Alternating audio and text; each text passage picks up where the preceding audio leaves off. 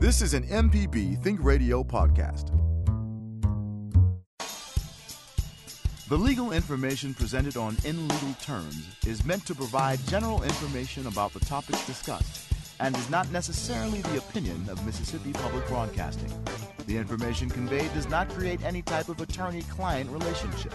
Please consult an attorney provider before making any decisions about your specific legal questions.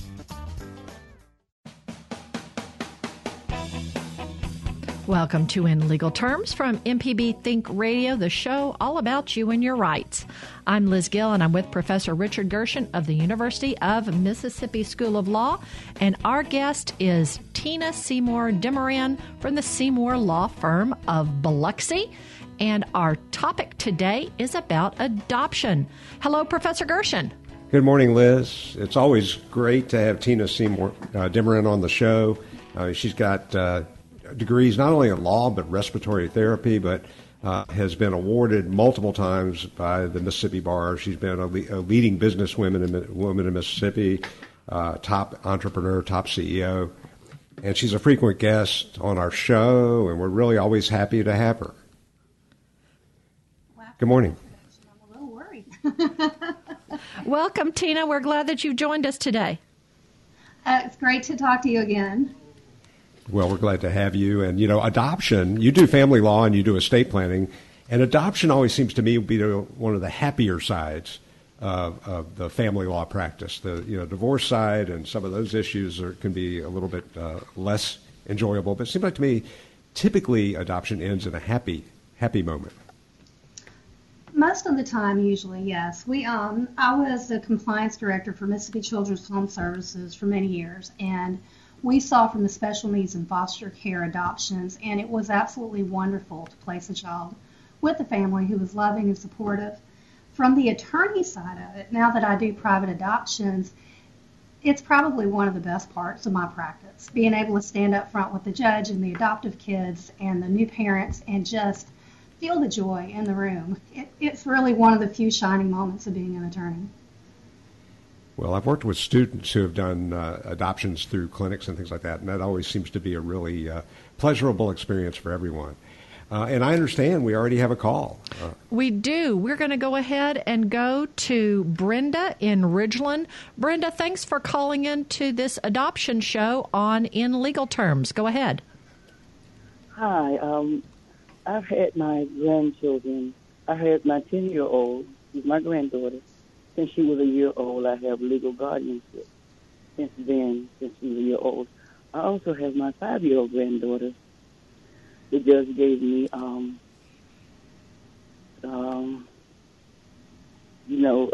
permanent custody of her, and I want to adopt them. I've had the 5-year-old since she was 8 months old. She is now 5, and I've been her legal guardian since she was legal by the judge since she was about 3. And I want to know the process to actually adopt them. I would like to adopt them. Well, first of all, it was nice talking to you today. And I would like to say that congratulations on stepping up and taking care of the kids. It's always wonderful to be able to place a child with a grandparent or a family, with a relative, whenever the mother or father, for whatever reason, are unable to take care of the children. Second of all, having the guardianship, I want to make sure everybody understands, does not mean that the parental rights have been terminated. So in order to terminate the parental rights, you still have to go through the court procedure, which means you need to go through and talk to either an adoption agent, well, basically a service through DHS, or a private attorney. You'll have a home study that needs to be done. You'll have to show your medical history. You have to file for it in Chancery Court and go through the steps of Chancery Court. Another thing that you need to look at is there are subsidies available for someone who is in a low-income bracket or who can't afford those legal fees. And I'm going to send some of those links over to Liz at the end of the show today so we can put that online. Okay. So basically, I guess the first step would be to talk to an attorney in your area and let them walk you through the guidelines for the Chancery Court, and then see what you can afford and talk to state agencies about the different subsidy programs available to help you afford it. Okay. I have one more question. One of the child children has their father's last name, but the 10-year-old doesn't. Is that the same process to get her name put into a father's name? Can you repeat the question? She said one of the children has a different last name, has the father's last name. Do you go through the same procedure to, I guess, get everyone the same last name? It really goes to the biological parents who needs to have their parental rights terminated. So regardless of the child's last name, it goes to the birth parents, the natural parents that you have to terminate the rights from.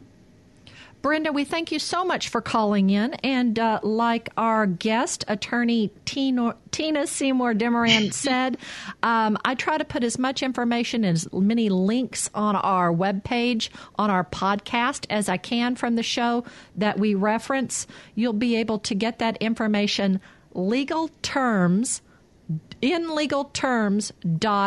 mpbonline.org, where you can listen to the whole show. It should be on after probably about 3 o'clock this afternoon.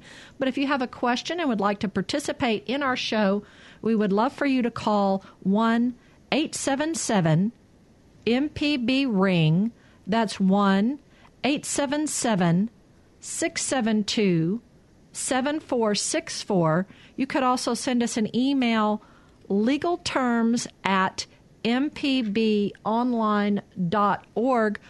Tina, one of my questions is, is your practice, have you had more contact with the people adopting, or do you ever work with people who are giving children up for adoption? I would say 99% of my clients have been the people who are coming in to adopt a child. And I'd say out of that, 50% are adopting through foster care. Well, Tina, what are the requirements for adoption in Mississippi? For example, do I have to be married to adopt? How old do I have to be? 21 or older. You have to make sure that you have a medical history that is conducive to adoption. You can be single or married, but if you are married, you need to make sure that you've talked to your spouse and gotten their consent for that adoption for a variety of reasons, because I practice family law and part of that's divorce. You need to make sure that you reside in the state of Mississippi for at least 6 months prior to filing in the Chancery Court for that adoption. You have to be domiciled in Mississippi, which means you reside here and the court would have jurisdiction over you in order to approve the adoption. You have to do a child abuse registry check. You have to have a police record clearance for every adult in your home. That's one thing a lot of people don't understand. If someone has a background that lives in your home that would preclude you from having the chance to adopt, then you either need to make other living arrangements for that adult or seriously think about whether or not this is something you want to go forward with, because you can start the process, which can be lengthy and expensive, and find out that Cousin Joe, who has a felony background, who lives in one of your spare bedrooms and you don't want him to leave, could keep you from adopting that child. You need to have references for your employment and character.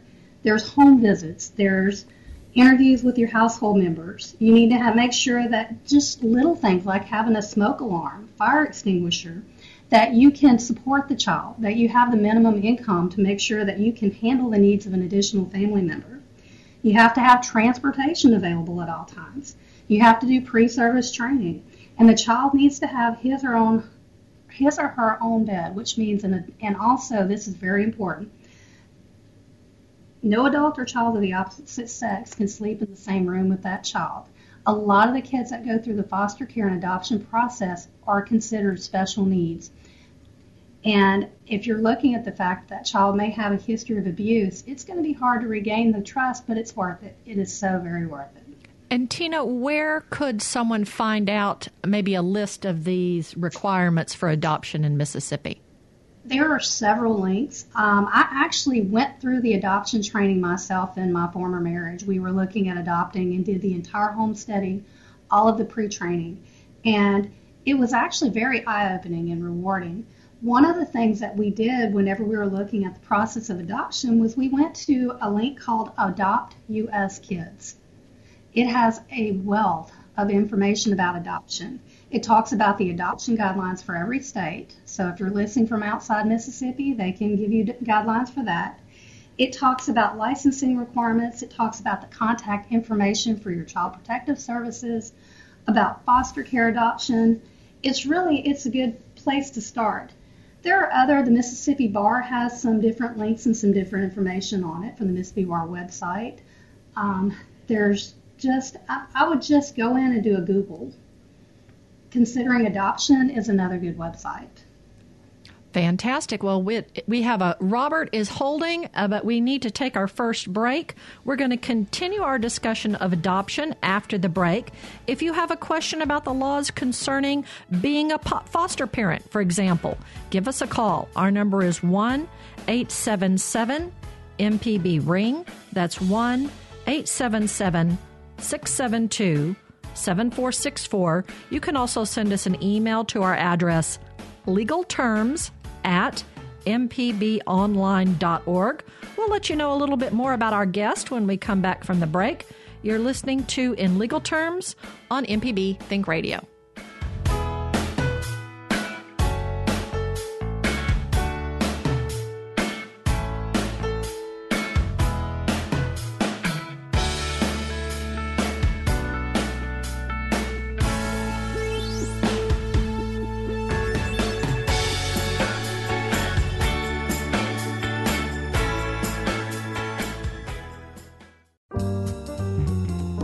You're listening to In Legal Terms on MPB Think Radio.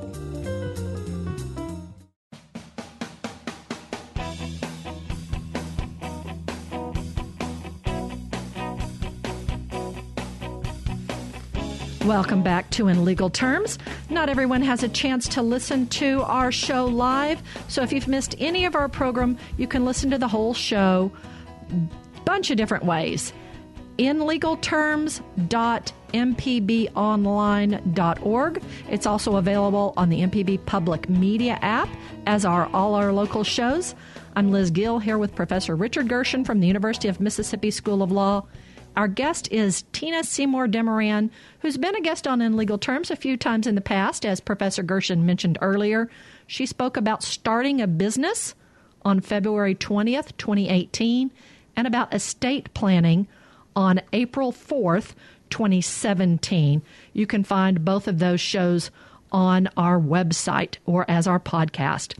This morning we're talking about adoption, and we do have a call. This is Robert, who is a truck driver. We love our truck drivers who go through Mississippi and listen to our local shows. Robert, you're on In Legal Terms. Go ahead. Yeah, how you doing? My question is pertaining to an adoption that's already been taking place. Some years ago, my wife went and had a baby and left it at the hospital. Okay. When I found out about it, she was 8 years old. So do I still have rights to that child or what? That's a tough one because I would have to look at the paperwork involved in the surrender of the birth mother. Usually in Mississippi, it's going to be hard to reverse an adoption or actually even get access to it. Most adoptions are closed, which means it's the original birth certificate and information about the child is sealed in a vault, and the only person that can get access to that is going to be the adoptive parents or the child itself, and that's usually only if the birth parents give consent for certain information. You can get a medical history background, stuff like that, but that's a tough one. I'll be honest with you, if she dropped off the baby, usually the process is that they either sign an affidavit that they don't know who the father is, or during the adoption process, summons and notices are posted to try to find the natural father. So I would contact an attorney in your area because your options are limited in that, but there may be something that you can do to find out about it. And what's that? I would call an attorney in your area and sit down and see what their opinion would be, because again, without looking at the paperwork specifically, for your case and seeing how the process went, it would be hard for me to give an opinion or give you some advice on that one online. Okay, all right. I apologize. I wish I could help you more on that one. Oh, okay, thank you. Thank you, Robert, for calling in. Does Mississippi still have the ability or the procedures where if an individual wants to give a child up for adoption, they can essentially leave the child somewhere without a note or without anything?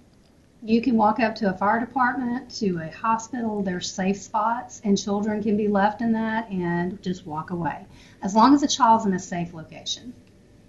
Well, Tina, one thing that Robert raised an issue, can you reverse an adoption?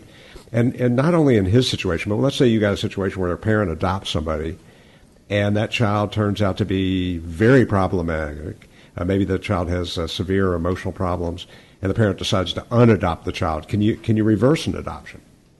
Yeah, you can actually go through that process. And sometimes the child, if they're over the age of 14, can have a very active role in that.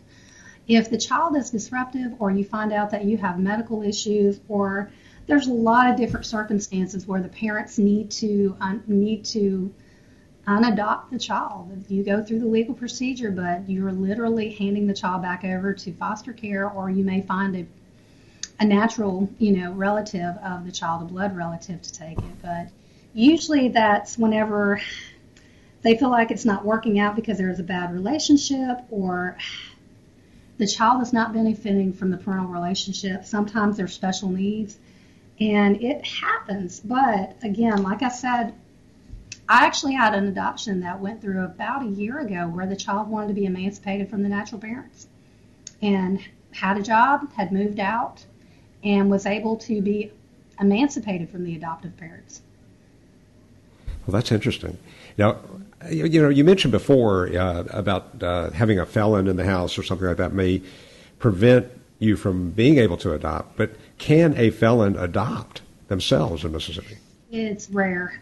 You have to look at the circumstances of the felony, how long it's been, what debt to society has been paid, and again, the circumstances surrounding the felony. The age of the person, if you were 15 versus 25 or 35, but it's hard to adopt as a felon in Mississippi, but there's some circumstances where you might be able to expunge, or you might be able to explain what happened and the length of time has occurred. So it's rare to be able to do it, but there are circumstances where you can. And we're talking about adoption today with our guest, attorney Tina Seymour Demoran, and our expert, Professor Richard Gershon from the University of Mississippi School of Law. If you have a question about adoption, we would love for you to participate in our show. It's 1-877-MPB-RING. That's 1-877-672-7464, or you could send an email. Our address is legalterms@mpbonline.org. Let's talk about the cost of adoption, because I'm sure with so many legal hoops you have to jump through, things to be filed and background checks. What are some of the costs that are associated with that? Foster care adoptions can go from zero cost up to a few $1,000s. If you're going through a private agency, or if you're going through an independent adoption agency or a facilitated adoption, those can go anywhere from $5,000 up to, unfortunately, $40,000 or more.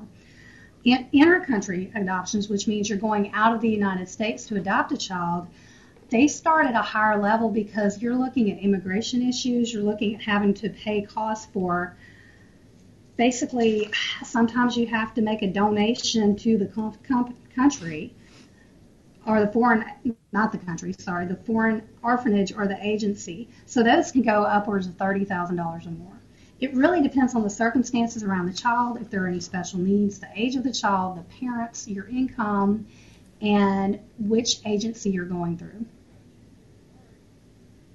Well, when you talk about cost and you talked about foster care adoption, I mean, if let's say I'm fostering a child and I decide to adopt that child, would the state give me some support to help me with that adoption? Oh yeah, there's adoption subsidies, Title IV, and I'm trying to think of the other one. Sorry, off the top of my head, but there's Medicare, there's Medicaid available. There's anyone that has a child that is a special needs child. That's someone that's 6 years or older. It might be a group of siblings, someone with a physical disability, a developmental disability, an emotional disturbance, a medical condition, or a history of abuse where the child's at risk of having special needs. There's a lot of assistance as far as that for parents to be able to help them out, not just before the adoption process, during the adoption process, but after the adoption has taken place. Not only that, but there are tax deductions that you can take from your adoption fees, and those can carry up to 3 years. You mentioned some of the fees are especially high if you go through foreign adoptions. What would be reasons someone would want to do that? Usually it's because you don't qualify for a domestic adoption. There are some people who, for medical reasons or for whatever reason, I had a dear friend from high school who is an amazing mother, but according to U.S. guidelines, she was unable to adopt through the United States. So she and her husband went outside the United States to adopt. And the child is now 12, doing great. But it was because of the guidelines for adoption at the time, because she had a history of a medical condition that could be considered chronic, they had to go outside the country for her to be able to adopt with her husband. And I know some people who have adopted from Russia and from China, and part of that too is because they wanted to help those babies who were growing up in really bad conditions in those countries. And so, there are other reasons, but the one who adopted from China also did have diabetes, and that would have kept her from adopting in Texas where she was.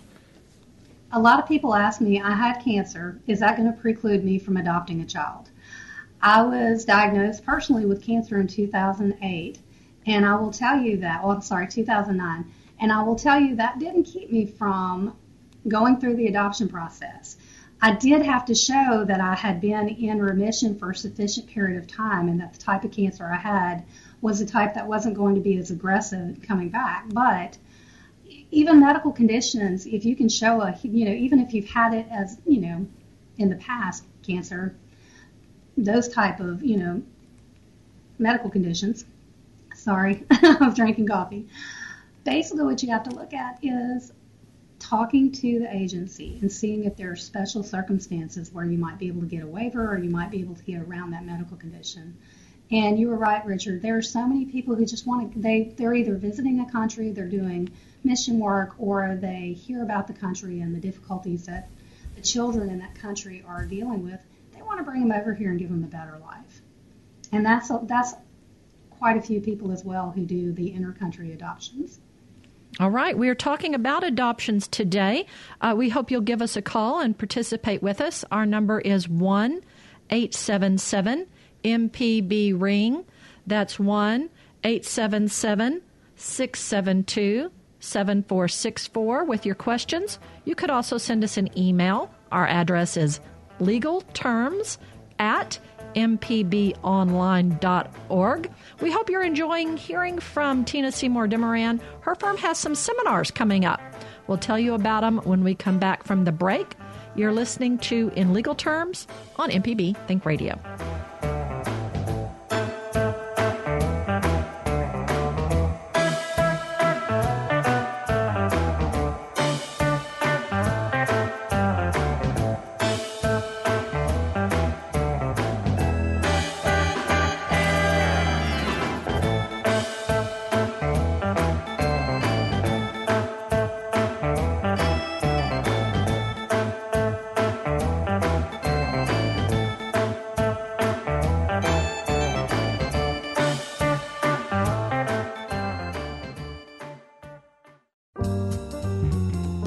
You're listening to In Legal Terms on MPB Think Radio.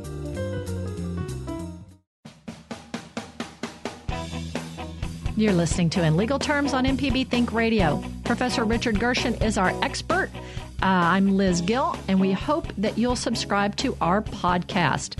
Just between you and me, we kind of have a contest to see whose show can get more subscribers, and we want to beat out Fix It 101. So subscribe to In Legal Terms. There are many different podcasting platforms. I use Podcast Addict. There's Stitcher and Spotify.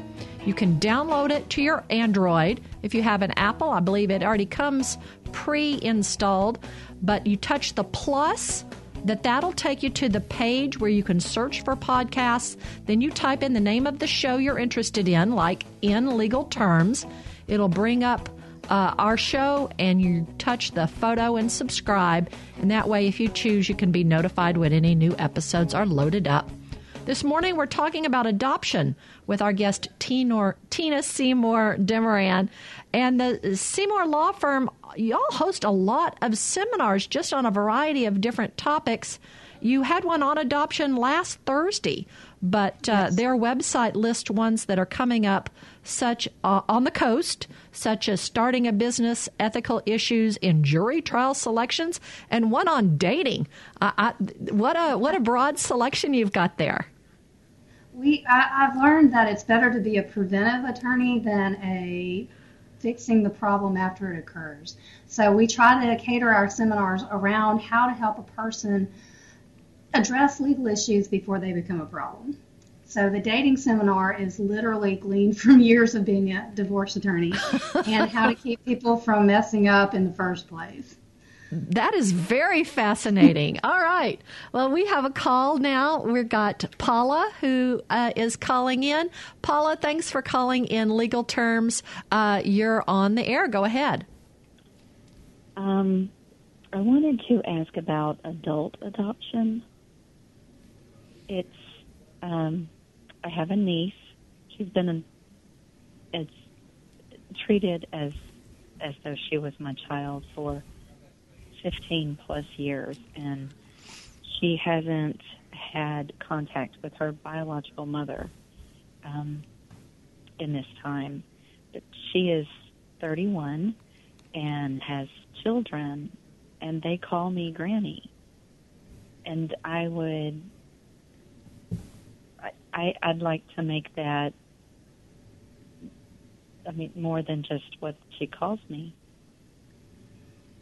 Well, unfortunately, if she's reached an age where adoption is outside the purview of the Chancery courts. There are some children who can be adopted above certain ages if they're considered special needs.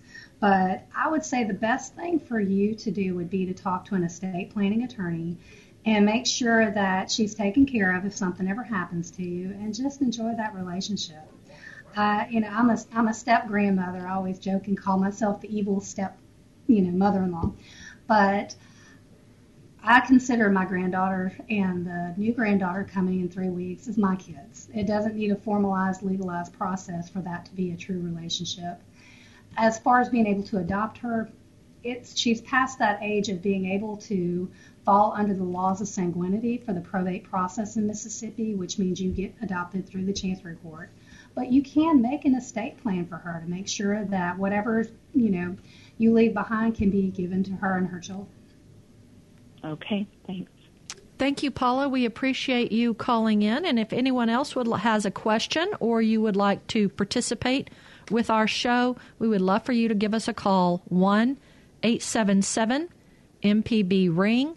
That's 1-877-672-7464. Our email address is legalterms@mpbonline.org.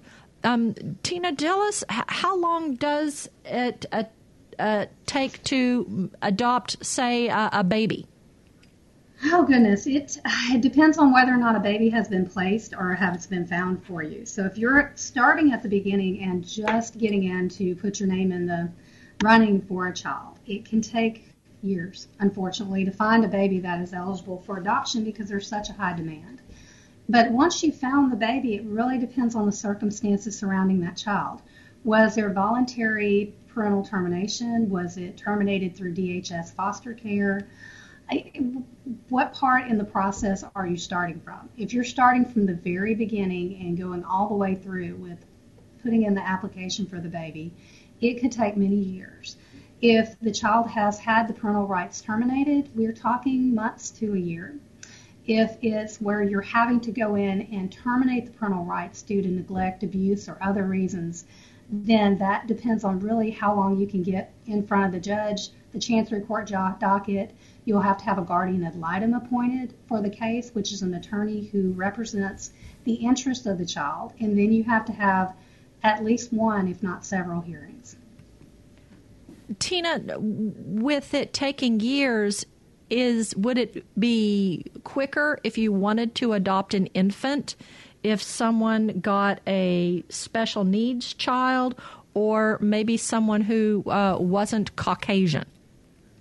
I'll tell you, special needs children to me are the most precious adoptions. Nothing against kids who are not special needs, but special needs in Mississippi could merely be someone who's a little older, a child that's over 6.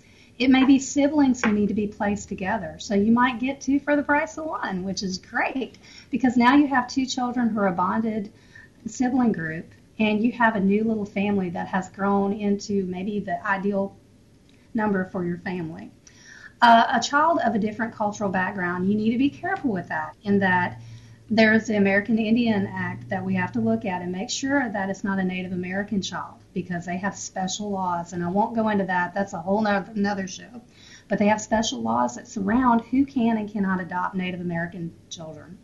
If you're looking at a child of a mixed cultural background or a mixed racial background, sometimes it seems like it's easier to adopt them because unfortunately they are perceived as being not a special need, but in a higher risk level for adoptions. I have seen multicultural and multiracial children adopted into families at a little more speed than what you would have if you're looking within your own culture, your own race for adoption. So yes, to answer your question, sorry, I rabbit trailed a little bit, but yes, it's ideal to look at that. Well, Tina, one concern I have is, okay, we always think of adoption as a positive thing, and I think it is, absolutely. But let's say I'm a grandparent, and my child has a child that they give up for adoption. So that, that child now is really no longer technically my grandchild. How do I keep a relationship with that child? How do I have visitation with that child? Oh, it depends on whether or not it's an open or closed adoption. If it's a closed adoption and that child is moved to a new location and all the information is sealed, unless you know the adoptive parents, it's almost impossible. If it's an open adoption, which believe it or not, that's the trend these days, is to have an open adoption where you have contact with the birth parents, with the birth grandparents, then you have a little more options open to you. Unfortunately, Mississippi is one of those states where the grandparents don't really have a lot of rights when it comes to visitation or contact with the child. What we look at is we look at the relationship with the grandparents prior to the adoption. We look at if they're able to support and let the new parents be the parents and actually be the deciding factor on decisions for the child. We look at any kind of support, whether or not they were the ones that basically, maybe they were the ones that babysat the child the entire time the birth parents were at work, or maybe like a prior caller, they were the ones that raised the children to a certain period of time. And then the birth parents stepped in, terminated their rights, and the grandparents, for whatever reason, didn't qualify or didn't have the ability to adopt. Or they may not have wanted to adopt, but they still want to have the relationship with that child. But those laws are really not very strong on the grandparent side. And in most adoptions, when you adopt the child and the parental rights are terminated, then the rights of the family are terminated as well. And that would affect estate planning as well. And you mentioned before the importance of estate planning. So if I am that grandparent and I want to provide for that child who was my grandchild and still is my natural grandchild, but is no longer really my grandchild because of the adoption process, then I have to provide for that child in a will. Yes. Mississippi has what's called the laws of sanguinity, the laws of blood, which basically states that if you're a natural heir at law, you can be considered a natural heir at law if you were adopted prior to your 18th birthday through a chancery court, and we actually have the decree signed by the chancery court judge. I just closed a probate on an estate where the two sons were adopted prior to the age of 18. But we had to provide those chancery court documents as well, to make sure that the judge had sufficient proof of that. If you're a grandparent and your child decides to terminate their parental rights and let another family have those children, your grandchildren, in order for them to be able to inherit, you need to make sure you speak to an experienced estate planning attorney to put it in writing, because that child is losing the right to inherit from you as well. Hold on to that paperwork. Mm-hmm. Yes. All right, let's talk a little bit about, you mentioned how long it does take to adopt. What about family leave or maternity leave or new dad leave? Do many employers or does the state recognize and provide for that? Yes, Family Medical Leave Act is available for adoptive parents. It's as far as from the point where you're going through the classes in order to qualify, going through the classes in order to make sure that you're through, the time it takes to get off from court, to go meet with the attorney, with the guardian ad litem, to do the home study, as well as afterwards for that bonding process. So FMLA, the adoptive parents have several options under FMLA. And if a company qualifies under the FMLA statutes for them to be over them, then it would behoove that company to follow those FMLA guidelines as far as for adoptive parents and allowing not just the mother but the father time off to bond with the child. It's so interesting. I'm going to make a comment, and that is there's so many steps you have to go through to adopt a child. And you have home studies, and you have to have background checks and things like that. But to have a child, we don't have any of that. It almost seems like that if there was some way to do some background checks and things like that before people had children, we may be better off. But that's just my comment. And while I agree with you on that, we're getting into a whole different level of rights. I will tell you that by and large, most of the kids that come through the foster care system, the parents were either young or they had some type of background where they ran with the wrong crowd, or there was a mental issue or some type of psychological problem. So I agree with you on the fact that parenting classes should be mandatory. Co-parenting classes should be mandatory when you have a kid. Mainly just because, I'll tell you, it's scary to raise a child, especially in today's environment with all of the different forces that just come, crashing down on you as a parent.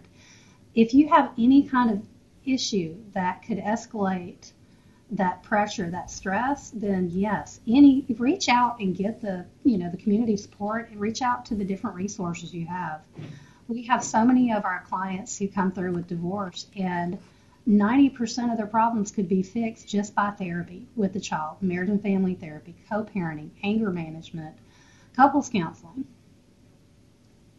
All right. Well, today we're talking about adoption, and we have just a little bit of time left. So call in now if you'd like to participate. Our number is 1-877-MPB-RING. That's 1-877-672-7464. You could also send us an email. Our address is legalterms@mpbonline100. mpbonline.org. Have you heard about Rescue 100? We'll mention them when we come back. This is In Legal Terms on MPB Think Radio.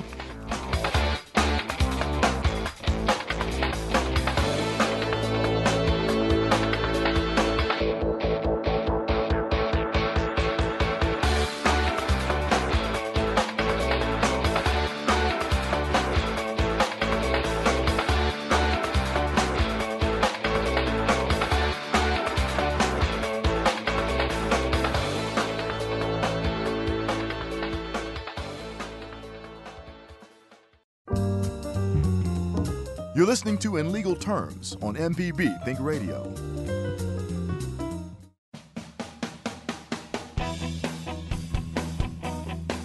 Thank you for being a part of In Legal Terms. If you've missed any of our program, you can listen to the whole show at inlegalterms.mpbonline.org. It's also available on the MPB Public Media app, as are all our local shows, and on our podcast on whatever podcasting platform you use. I'm Liz Gill. I'm here with Professor Richard Gershon from the University of Mississippi School of Law, and we're talking with our guest attorney, Tina Seymour Demoran. I mentioned Rescue 100. This is a collaborative effort between the Mississippi Department of Child Protection Services, the courts, and churches representing all denominations across the state of Mississippi. And these organizations work together to streamline the training and licensing process for foster families. Rescue 100 is committed to rescuing, training, and supporting foster families who provide loving homes for children in the state foster care system. Rescue 100 trains and equips foster families through online training courses and a one-day training to expedite licensing their homes so they can care for children in need in a stable and loving home environment. Orientation sessions and trainings are held throughout the year in all parts of the states. In August, there are some orientation sessions in Brookhaven, Columbia, and Mendenhall. And Tina, have you worked with this organization? I have not had the opportunity and privilege to work with them yet. Most of my clients are through just regular private adoptions and some foster care. So I would love to attend some of these classes. I actually wrote them down whenever you were talking about them. Well, let's move on and talking about adoption, privacy and adoption. You did hit on a little bit about what an open, maybe tell us what an open adoption is, what a closed one, and how Ancestry.com how this is figuring into all of that. Oh, goodness. Yeah, that's definitely thrown a curve in the world lately. An open adoption means that the papers are not sealed confidentially to where the parents completely walk away from the child. An open adoption means that the child may have a relationship with the former birth parents and that they're sharing information about the child. I've seen some open adoptions where they go to the children's school programs. They're still very much a part of the holiday schedule, Mother's Day, birthday parties. Closed adoptions are where it's sealed, and there's very few people who have limited access to that adoption paperwork. Some people ask, well, when I turn 21, can I get information about my birth parents? If the birth parents gave permission at the time of the adoption for you to get that information, yes. If not, it's going to be extremely difficult to impossible to get. But medical information, your medical history, if you want to know if you have a history of cancer or a history of heart disease, you can find that information out. You just have to request the information through the state agency. But I will tell you, most of the adoptions that I'm seeing these days are open because they see that child still needs a connection to their roots. And it's really refreshing to see the birth family and the adoptive family work together for the best interest of the child. Sometimes the circumstances are such that, unfortunately, that's not possible due to emotional abuse, neglect, abuse, psychological issues, so on and so forth. But if you can, I encourage people to have that open adoption process. Well, that's great information. I'm glad that people are working together that way. And I think, with DNA testing, there is so much information you can find out about yourself in any event and who your ancestors are. So that's a positive step. Now, let me ask, what about same-sex couples in Mississippi? Can they adopt? Yes, that was reversed, I think, back in 2016, the prohibition against same-sex couples adopting. So, yes, if you're a same-sex couple, you can adopt a child in Mississippi. So, definitely, I encourage any loving family to go out and help these kids find a good home. Well, in fact, I think we were the last state to reverse that rule, and as you mentioned, it was 2016. But, it's the thing we should think about is, are these children growing up in a loving home with support and a loving family, and that benefits all of us? Yes. All right, so can we talk a little bit about inheritance and adoption? We touched on it before, but what effect does my adoption, let's say I was adopted, what effect does that have on me inheriting from my natural family? It terminates on the date of the adoption. When the parental rights are terminated, then any inheritance rights terminate as well. By and large, if you are a natural family member of the child who's been adopted out, again, like I told the caller earlier, you need to talk to an estate planning attorney and have your estate structured to where that child will receive it without having to go through the court procedure, because the court recognizes blood heirs and adopted by chancery court heirs. So that's the biggest issue. But if you have been adopted by parents and you're one of 4 siblings, then you receive a child share as a natural heir if there's no will, or you have the opportunity to challenge the estate for a child share. Let me rephrase that. And you will inherit as a sanguine heir if you're adopted through a chancery court just as much as the blood children of that couple. And would that apply to more distant relatives? Let's say that the blood children of that couple would inherit through the father's brother when he dies without a will. Would that adopted child also inherit through that father's brother? The adopted father's brother? What I've seen in the courts, that child, if it's adopted, is considered a sanguine heir, a blood heir in Mississippi through chancery court. But you have to provide those papers to show that a chancery court judge has actually granted the adoption and it's been filed with the courts. Well, what happens if somebody thinks they're adopted and maybe somebody started the process and they had some papers and they didn't follow through and they've called that person mom or dad their whole lives, and then later when that mom or dad dies, they find out they were never actually adopted? Do they have any rights at all? It's similar to having someone who's been married for years and they find out later on that the child was not his natural father, finds out that the child was not his natural child. But then when he dies, that child had a relationship with the father. He was treated, I would make an argument that there could be a chance of inheriting. But again, it goes back to that chancery court and it goes back to those blood rights. If the child has not been adopted through the chancery court, though, the probate laws are pretty specific about it. You have to show that either there's a name on the birth certificate, there's a chancery court document, or there's been some type of paternity test established to show that it is a blood heir for them to inherit as an heir at law. Tina, throughout the show, we've mentioned special needs, and those are just 2 words that in different situations may give different connotations. For adoption, what are some things that mean special needs? Well, a special needs in the medical sense is a child who has a disability, whether it be mental or physical, that they can't, they have needs that are above and beyond those of what the rest of us, as I like to call us, do. I'm general counsel for a special needs organization on the Gulf Coast. So special needs, as far as from a medical standpoint, are completely different than special needs for adoption. A special needs child is also considered high risk. There are some barriers to adoption that otherwise, most children, we talked about adopting that baby, that the baby's not going to face.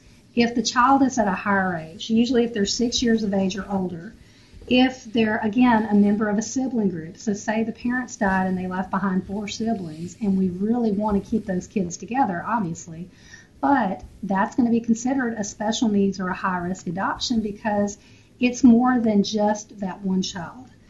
A physical disability, developmental, emotional disturbance, or if the child went through abuse at a young age or at the present age, that would cause them to possibly have special needs later on. Those are your high-risk special needs adoptions when it comes to adoption law. All right. Well, this has just flown by. Thank you, Attorney Tina Seymour Demoran, for being our guest from the Seymour Law Firm on the coast. That's going to wrap us up for today for In Legal Terms. I want to thank Michelle McAdoo and Jay White for helping us here in Jackson. So for Professor Richard Gershon, who hosts from the University of Mississippi School of Law, I'm Liz Gill. Up next is our Tuesday Southern Remedy show, Relatively Speaking, and we hope you'll join us again next Tuesday at 10 a.m. for In Legal Terms on MPB Think Radio.